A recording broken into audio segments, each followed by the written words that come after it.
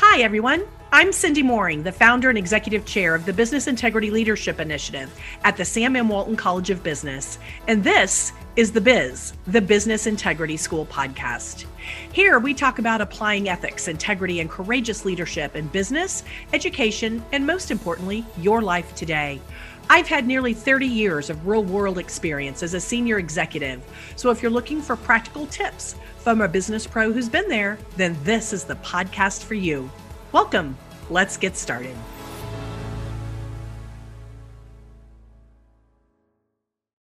Hi, everybody. Welcome back for another episode of The Biz, the Business Integrity School. And I am really excited to let you know that I have with me today Vikas Anand, professor at the Walton College of Business. Hi, Vikas. Thanks for being here today. Thank you for inviting me, Cindy. You are absolutely welcome. It is my honor.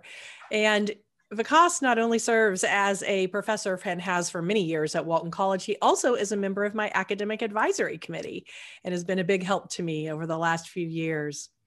So currently, Vikas is a professor in our strategy, entrepreneurship, and venture innovation department.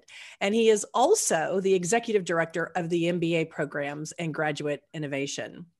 And Vikas, like I said, has been with Walton College for a long time, since 1999, after he completed his PhD in management at Arizona State University. And during his nearly 21-year career at Walton College, he has done so many exceptional things in the way of teaching and research and service. So let me tell you just a little bit about it before we dive in. Vikas is universally recognized as one of the best teachers on campus. He's won 12 teaching awards at the college and the university level since 2007. He's also a member of the University of Arkansas's Teaching Academy. And as you can imagine, Vikas has touched the lives of many of our students and is one of their favorite professors. I hear that about you frequently, Vikas. He also has an international reputation for his research and in studying decision-making, ethics, and corruption. And in fact, his paper titled Business as Usual, The Acceptance and Perpetuation of Corruption in Organizations won the Academy of Management Executive 2005 Best Paper Award. And it was one of the featured articles in a special issue that recognized the top 10 most influential papers in 20 years in the AME publications. That's quite an honor. Congratulations. On top of all that, of his teaching and his research, he also has served in very many important administrative roles for Walton College in the last 14 years. Too many to mention here, so I'll mention just a few. He's been the executive director of the Innovation and Strategy Planning Group, the chair of the Department of Management, and executive director of the MBA programs and graduate innovation. Vikas, that is quite a storied career, and you are beginning a new chapter here shortly. So let me be the first to tell you and our audience, congratulations. And it is bittersweet, though, to tell you that. Vikas is leaving later this spring to join North Carolina State University as the Associate Dean for Programs in the Poole College of Management. You will be sorely missed, Vikas. And thank you for being with us today. Thank you, Cindy. It's a real honor. And I appreciate being invited. And thank you for all the kind things you said. Always said, if you work long enough, you end up with a lot of lines on the resume. So don't want to overblow those things either. So. Well, as an individual, I just have really enjoyed getting to know you, and we share a special love of the topic of ethics and integrity and corruption and compliance and governance, risk management, all of that. And you have really quite an interesting, I think, personal story in that regard that kind of brought you to where you are today. And it's one of the reasons I wanted to talk with you on the podcast. So Vikas, we have been talking in season 2 and now in season 3 with a number of academic thought leaders, business thought leaders, and practitioners about the future of business ethics. And it all really comes from an article that was written in the Harvard Business Review over 25 years ago now, called What's Wrong with Business Ethics? And interestingly, it still comes up near the top of a Google search for business ethics. And when I talked to the author, Andy Stark, who I also interviewed about that, he and I agreed that it was really time to bring that body of research forward and to talk about not only the progress we've made in the last 25 years, both in how it's taught and how it's practiced, but also to look into the future and to predict, what does business ethics need to look like in the next 25 years? So let me ask you what you think about where it is today. At the time the article was written 25 years ago, Vikas, it was criticized as being too general and too philosophical and too impractical. Do you think that still applies? Where do you think we are today? I think, like most topics, most areas of research, the area of business ethics has evolved. At the time the article was written, business ethics was not at the forefront of most managers' minds. If you looked at most business schools, there was an optional class on business ethics, and I had one such in my MBA program where we were told to be good, effectively. And I think part of it was that for some reason it was seen that white collar workers usually, which is where most business students ended up, are not going to be doing anything wrong. There was that implicit assumption. And in some ways, I think the scandals that happened with Enron, with Parmalat, all around the world, it brought into focus that, yes, there is a problem and it's acute and something needs to be done. So there was a convergence of forces there was, first of all, the fact that social media had made information more widely available. Right. Made us much more aware of both the challenges of ethics in corporations and the consequences of unethical behavior. There was a huge effort in the governments of many of the countries in the world to bring in legislation to address corporate crime. And simultaneously with it, we began to see an evolution in how we began to think about ethics. So from being primarily research-driven from a psychological perspective about why people are bad, why they make wrong choices, a more nuanced understanding of ethics began to emerge. Mm-hmm. I think till about 2001, the predominant thoughts on ethical decision-making were the bad apple and the bad barrel approach, which Linda Trevino had brought in, which is still relevant, very relevant from the psychology traditions. But then we began to think that, well, there are other ways of looking at it. For instance, is it possible that there's an environment which makes people make choices which are unethical? Because we had to come to terms with the fact that when we are looking at unethical behavior, there's the right, and then there's the wrong, and then there's the in-between. Right. And one of the biggest challenges that we began to understand when we began to look at the traditions of sociology and some more macro psychology was that it's not that people are choosing to be wrong. It's just that they begin to think that sometimes the wrong things they are doing are actually right. Right. So I'm probably not as much of a pessimist about where we were and where we are going. I see that as a natural evolution. Yeah, a natural progression and evolution, and it's become more behavioral, social science based, a little less philosophical, more practical. So Vikas, before you got into the teaching profession and becoming a professor, you had your own career, your own corporate career, and you have shared with me how some experiences you had when you were working in the business world, really, I'll call them integrity moments. And you had several of those. And you had been kind enough to share them with me and how they sort of shaped your thinking and who you are as a person and the person you wanted to be and become.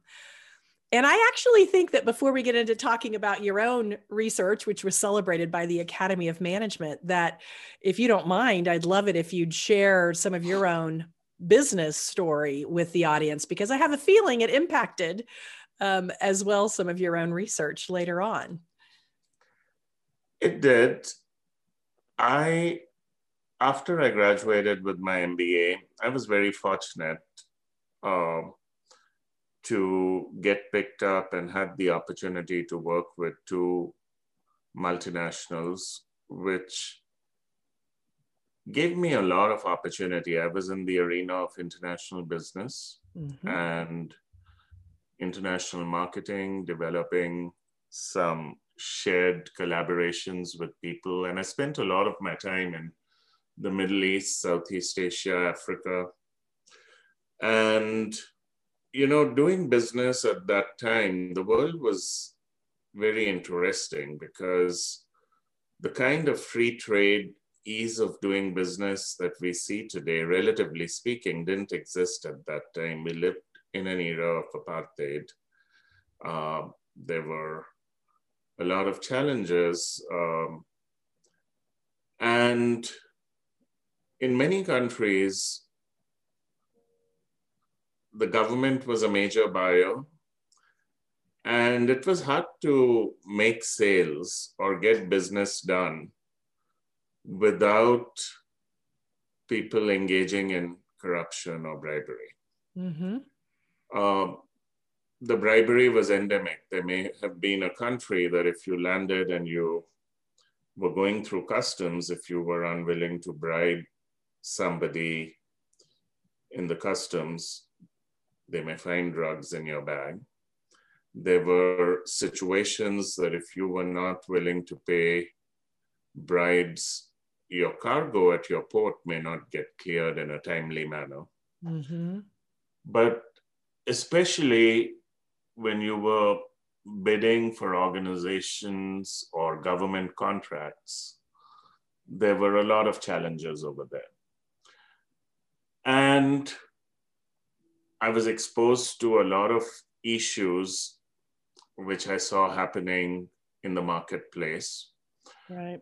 And some of the people who were very keen players or key players in that tradition, and I would talk to them because at that time, I was honed on a tradition that it's business, you're doing things for the company. So you don't naturally develop or at least I did not naturally develop a dislike for people who were engaging in activities that, at least I'm glad even at that time I knew were not right. And when you talk to them, one of the things that really struck me was that these were not evil people. These were not bad people. Most of them were not making any money. They just were doing business as usual. And I had begun to wonder at that time, how do people who are otherwise very good, who go and raise their kids, teach them all the principles of the 10 Commandments, don't realize that they are breaking those same things. They're doing something which is contrary to that. And I had some personal experiences where I was specifically asked for things which mortified me when I was dealing with some government officials. And I began to wonder that how is it that people can ask for things like that? I remember a government official. They crossed all limits of decency at times, and it made me wonder, how do you do that? And then you go home and you raise your kids and you go to a church or a mosque or a temple. how do you square that in your head? And that oftentimes became the basis of some of the research that my colleagues and I did. With the rise in sort of the, Foreign Corrupt Practices Act, and here in the United States, at least, and other governments having sort of the countries having the same kind of laws, do you think that it has gotten better? It has gotten better, but, and it's one of the things that when I was thinking about this podcast, some of the things that I encountered seem to have gotten a lot better. Definitely in terms of transparency with respect to accounting, right, things are a lot better. The FCPA has made it harder, more than the FCPA, because the FCPA existed when I was there, but the anti-bribery convention that the European countries and right, Japan have joined in, that has clearly made a difference. Social media and a free media has made a big difference. Yeah. But new challenges seem to come up with respect to ethics. Today, we are not necessarily talking about corruption and favors as much. We are talking about, is it ethical, for instance, to share and collect data, consumer data? Yes. So the challenges are different. Is it appropriate to conform to a country's laws if they conflict with the values of a different country? These are challenges that companies like Google and Facebook face. Yes, they do. So it's just almost as though the whole issue has shifted into a different set of arenas. Mm-hmm. Mm-hmm. Yeah, I would agree. But the one thing that I think has remained the same is this sense of the white collar business aspect of ethics, meaning that it's different than if somebody were just to go in and say rob a bank. I mean, there's a clear victim in that case, and there's a clear perpetrator, and you can clearly identify that something bad happened. But when you're talking about corruption, where an individual might not personally benefit from it, right? It's just helping the company.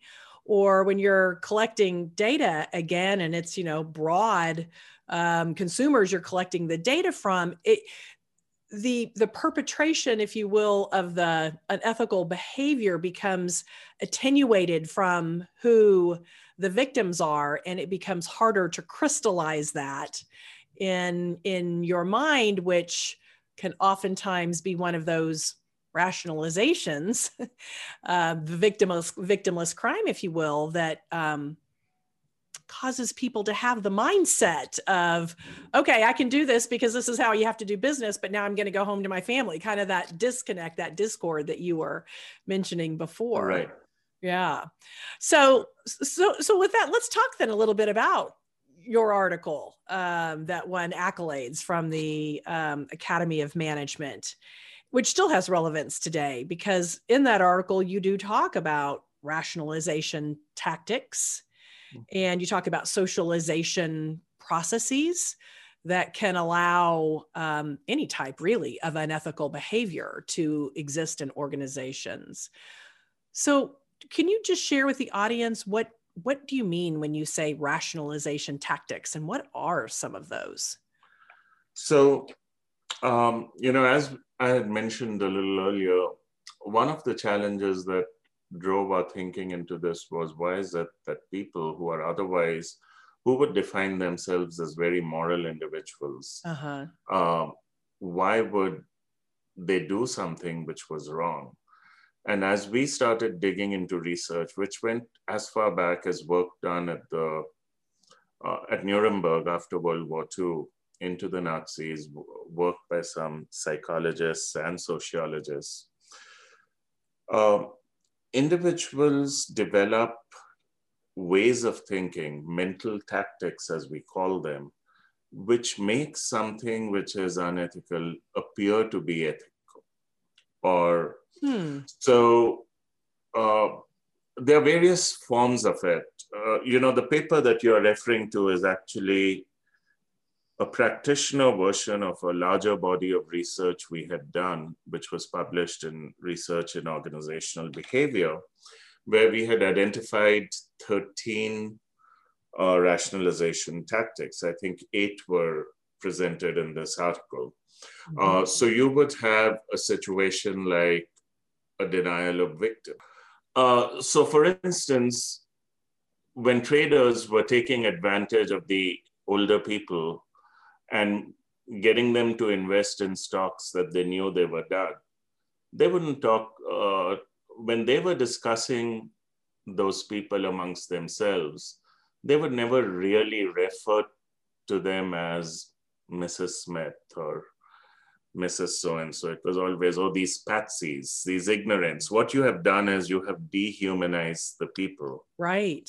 In some ways, so that you don't even think of them as people. So you're denying that there's any victim in some way. You've depersonalized that so much. The most extreme form could be, you know, situations like Auschwitz or anything where people were completely stripped of their humanity in the way they, before you made a decision to gas them. But at smaller levels, we start thinking of, oh, these are suckers, or these are, you don't think of the people you're hurting as people. Right. That would be one way of thinking about it. Another rationalization could be what we call denial of harm. Right. You know, this company makes billions of dollars. So what if I stole a screwdriver? No one is really hurt by it. Right. Right. So in your mind, you're not doing anything wrong because the company can apparently afford it. Right. Or we are just changing some numbers on an accounting balance sheet. That doesn't hurt anyone. Right. And so that would be a denial of harm.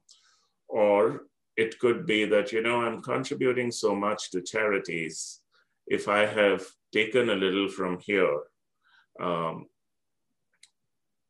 that's okay because I'm more than compensating for it. That would be a balancing the ledger approach. That would be another form of a rationalization. So there are multiple ways. And we often, the more we surround ourselves with people who use these, the more the use of these rationalizations becomes embedded in our brain, and it seems okay to use them because the people we socialize with also, and we call this a social cocoon, have the same ways of thinking. So nobody challenges us. And if you see that in many of the places where we've examined companies which had normalized corruption, the perpetrators hung out with people who used the same language and same way of thinking as them, so that nobody could ever prick that balloon they had built for themselves. Interesting. Social cocoon. Interesting. Yeah. And so that you referred to that as when they were the people they associated with even outside the company. That's right. Yeah. And that's something we saw. So for instance, one of the most egregious cases we had seen was you may recall the sexual harassment, widespread sexual harassment that had happened at Mitsubishi's plant in Normal, Illinois. Mm-hmm. And a lot of the people, when they were who were perpetrators, from what I had read, would be also socializing after us and describing. And so it all looked normal because everybody around me thinks it's okay. Is that an example then of the socialization processes that you talked about in your article as well? No, the socialization processes. So I think our focus in our original research was, you know, that if there are certain organizations where corruption goes on for a long time, and how will that happen? Because you can explain single acts of unethical behavior because there was a bad person. Uh-huh. But if it's gone on in an organization for 6 years, new people were coming in who may not have had the same values, but somehow they bought into that system. Right. So what we found was that many of these organizations or the subunits, they developed unique processes through which when newcomers entered the organization, they were socialized. And there were three that we identified, I think, in both the papers. One was co-optation. So let's just say that there is a practice within a subunit that of padding your expense reports when you've gone traveling. Mm-hmm. And hints are dropped that it's done. And then when someone does it, the person may get a pat on the back or something, some sort of reward. There is this promise that if they buy in, they will become part of the unit, they will have access to better resources, and they may even be, because they are part of the system, they'll get promoted faster. Right. So there are these intangible links that are created that if you did it, you'd see the advantage. And then you could have incrementalism. I think in the paper, we used the example which we had found about when the corruption scandals in the New York police were unearthed. I think it was in the 1970s that when newcomers came in and some of the police officers had been taking bribes from store owners and other things, that initially the rookie would be told, oh, it's a common practice that they'll give us a pack of cigarettes or so. And, you know, taking a pack of cigarette doesn't seem so bad. Right. So the rookie would be asked to do that. And then when they got used to that, they said, oh, maybe a cigarette and something to eat. And then when you became conscious to that, it may go into actually taking money. So you introduce the rookie in steps so that it's just a small deviation, then you get used to it, and then another smaller deviation. That's a socialization practice called incrementalism. That's great. Which understood is often used in corrupt subunits. There's compromise, and this is the tricky one. So I think the example we had used was a story about a manager of a company which had to keep their pollution under check. But if they were to do that, their costs would go so much that the unit could be shut down. And the manager was really concerned because felt himself responsible for the employees, didn't want them to lose their jobs, knew that it would cause a lot of suffering. So would ensure that he would leak some of the effluents out into the river at night when no one noticed to keep the costs low. And this was being stuck in a very hard place. And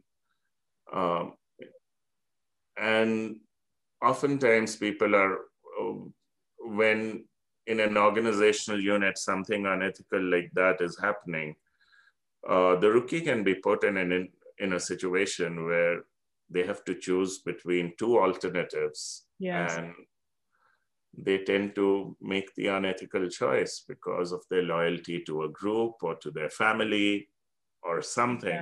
Yeah. And then once you've done it 2 or 3 times, then naturally you are going to become,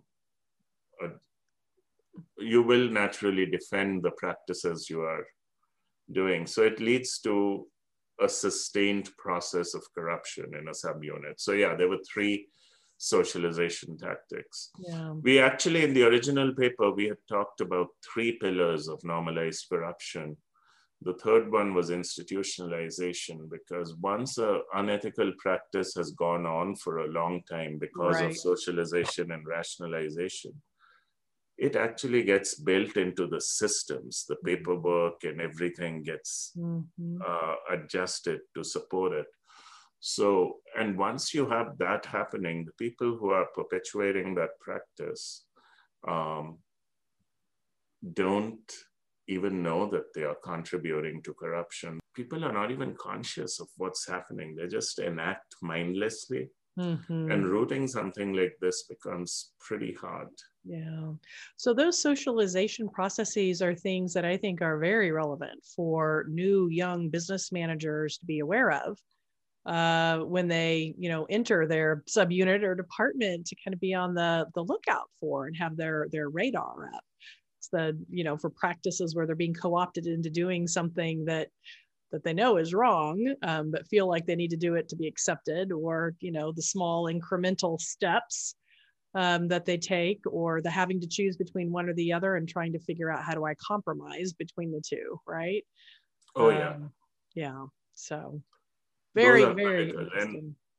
So Vikas, what do you think are the three, let's say, most important things that business schools can do to better prepare business students to enter this disruptive business world we live in now, and still manage ethically?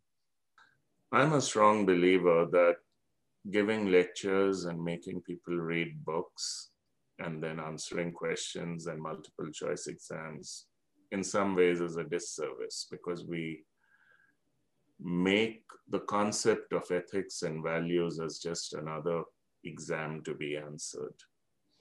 I'm a strong believer that we have to try and bring in experiential activities, Yes. whether it is simulations, working on projects, and then as they make decisions, focus them on the dilemmas and other situations that they didn't even think about as they were making decisions. Yeah.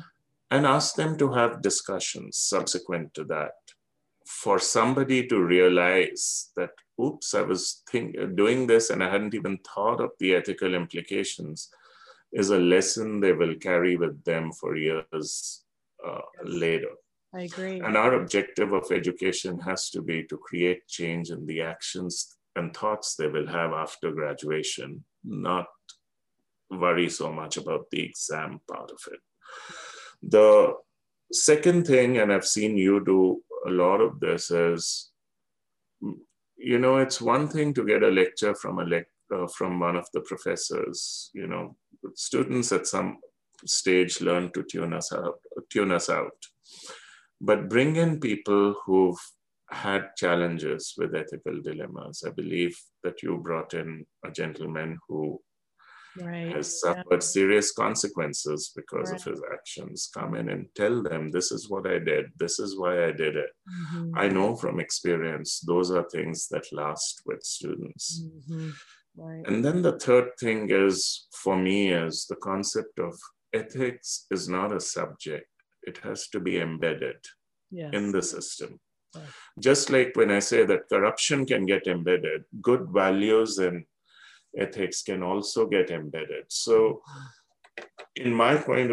from my way of thinking, we need to be, if we are teaching them accounting, we have to be teaching them what are some of the challenges they will face as auditors. Right. If we are teaching them strategy, we have to teach them the ethical aspects, ethical principles and values. I think our objective when we are teaching them has to be to measure that, do they have a preset set of values at the time they graduate, mm-hmm. which will guide their decision making mm-hmm. when they're working in organizations. And I think for that, it has to be more systemic, as opposed to being a course they take in one semester in a 4-year or a 2-year program. Right. So that's what I believe universities can and should do, because I think as a society, the cost of unethical behavior is now becoming unbearable. Yeah, it's very high. I would agree. Yeah.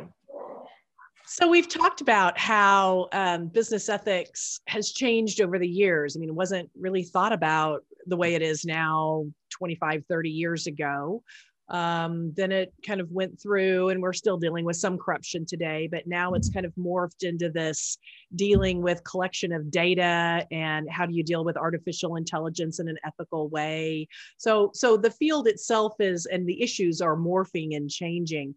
If you had a crystal ball and were able to predict, so this is your time to be the wizard on the hill, and if you were to sit back and think about where you think business ethics will be in the future, in the next 25 years, let's say, what are the 3 words or themes that you think would best describe business ethics in the future?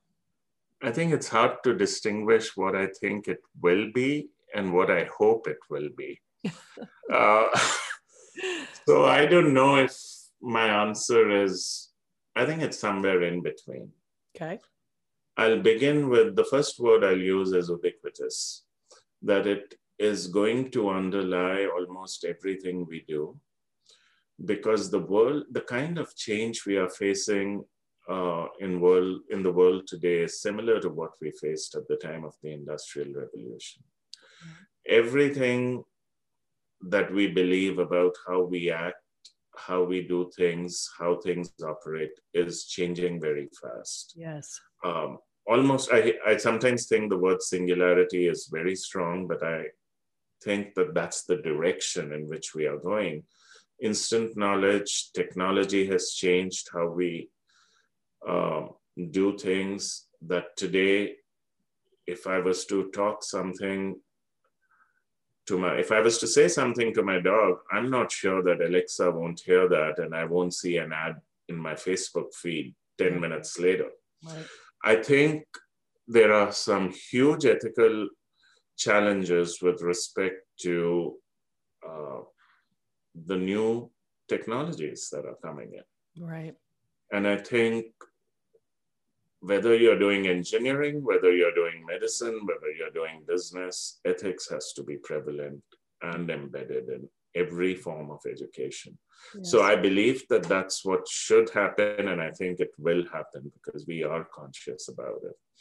The second word I would use is interdisciplinary. That we have spent too many years of focusing on ethics from, this is the box from which we have to look at it. Those boxes are vanishing. Yes. And if we are not respectful of the different ways of looking at ethics and integrating them in how we teach, I think we will be doing a disservice as educators and researchers. I think for me, the third word would be neo-traditional, that yes, while all these new things are coming in, the old concepts will continue to be relevant. Let's not diss the philosophical aspects, because that's where we get our ways of thinking. That's where our values will evolve. Right. It's the grounding. We can't predict for our students that this is the ethical choice we can have. You're right. What we can teach them is, these are the ways you will have to think about your ethical choices. This is the way you have to develop your values. Yeah. So I think those are the three words that I would use. That's great. Those are very thoughtful. Vikas, this has been a fabulous conversation, and I want to end on sort of a fun note. And you can think kind of mainstream media here, but have you been reading or watching or listening to anything lately, just for fun, but that also sort of has that ethical dilemma embedded in it that you could leave as a recommendation? So I just finished reading the biography of Andrew Carnegie. Okay. And about 10 years ago, I had also read Titan, which was the biography of John D. Rockefeller. Now, Andrew Carnegie and John D. Rockefeller, very different people, but in one way, they were very similar. They wanted to earn money so that they could give it away to do good. Yeah. Right? So Andrew Carnegie had the intention of giving away 90% of his wealth.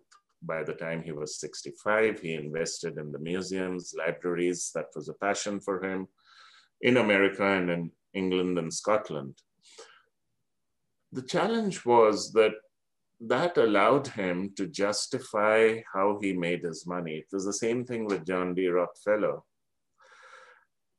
And oftentimes, when I read some of the papers he wrote at the time of some of the really harsh tactics he used to break up the labor strikes, the hard-nosed bargaining where he would not budge from the 12-hour workday 6 to 7 days a week, some of the suggestions he gave to his managers on how to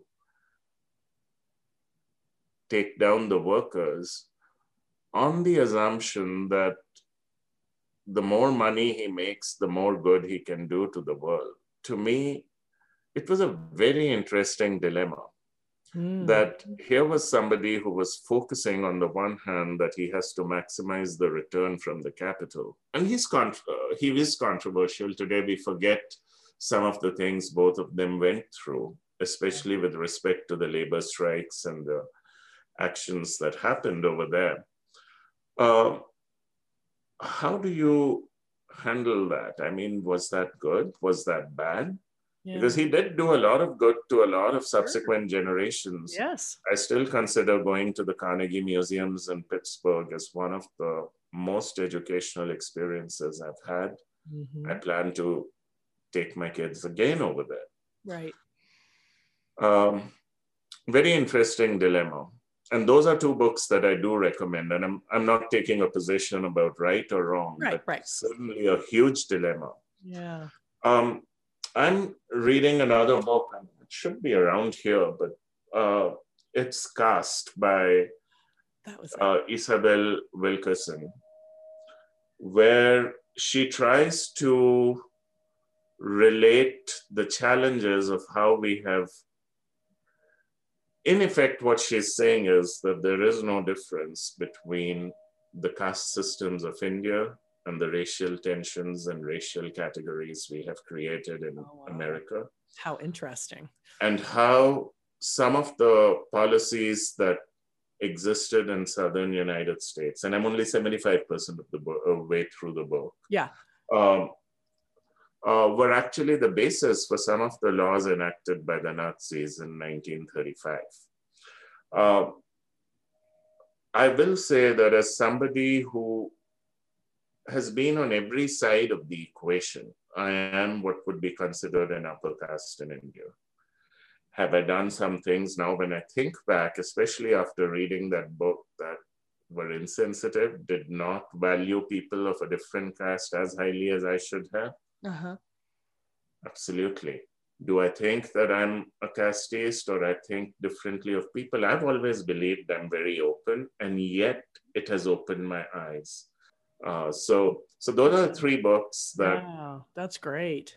I would recommend at this point. So good. Well, thank you.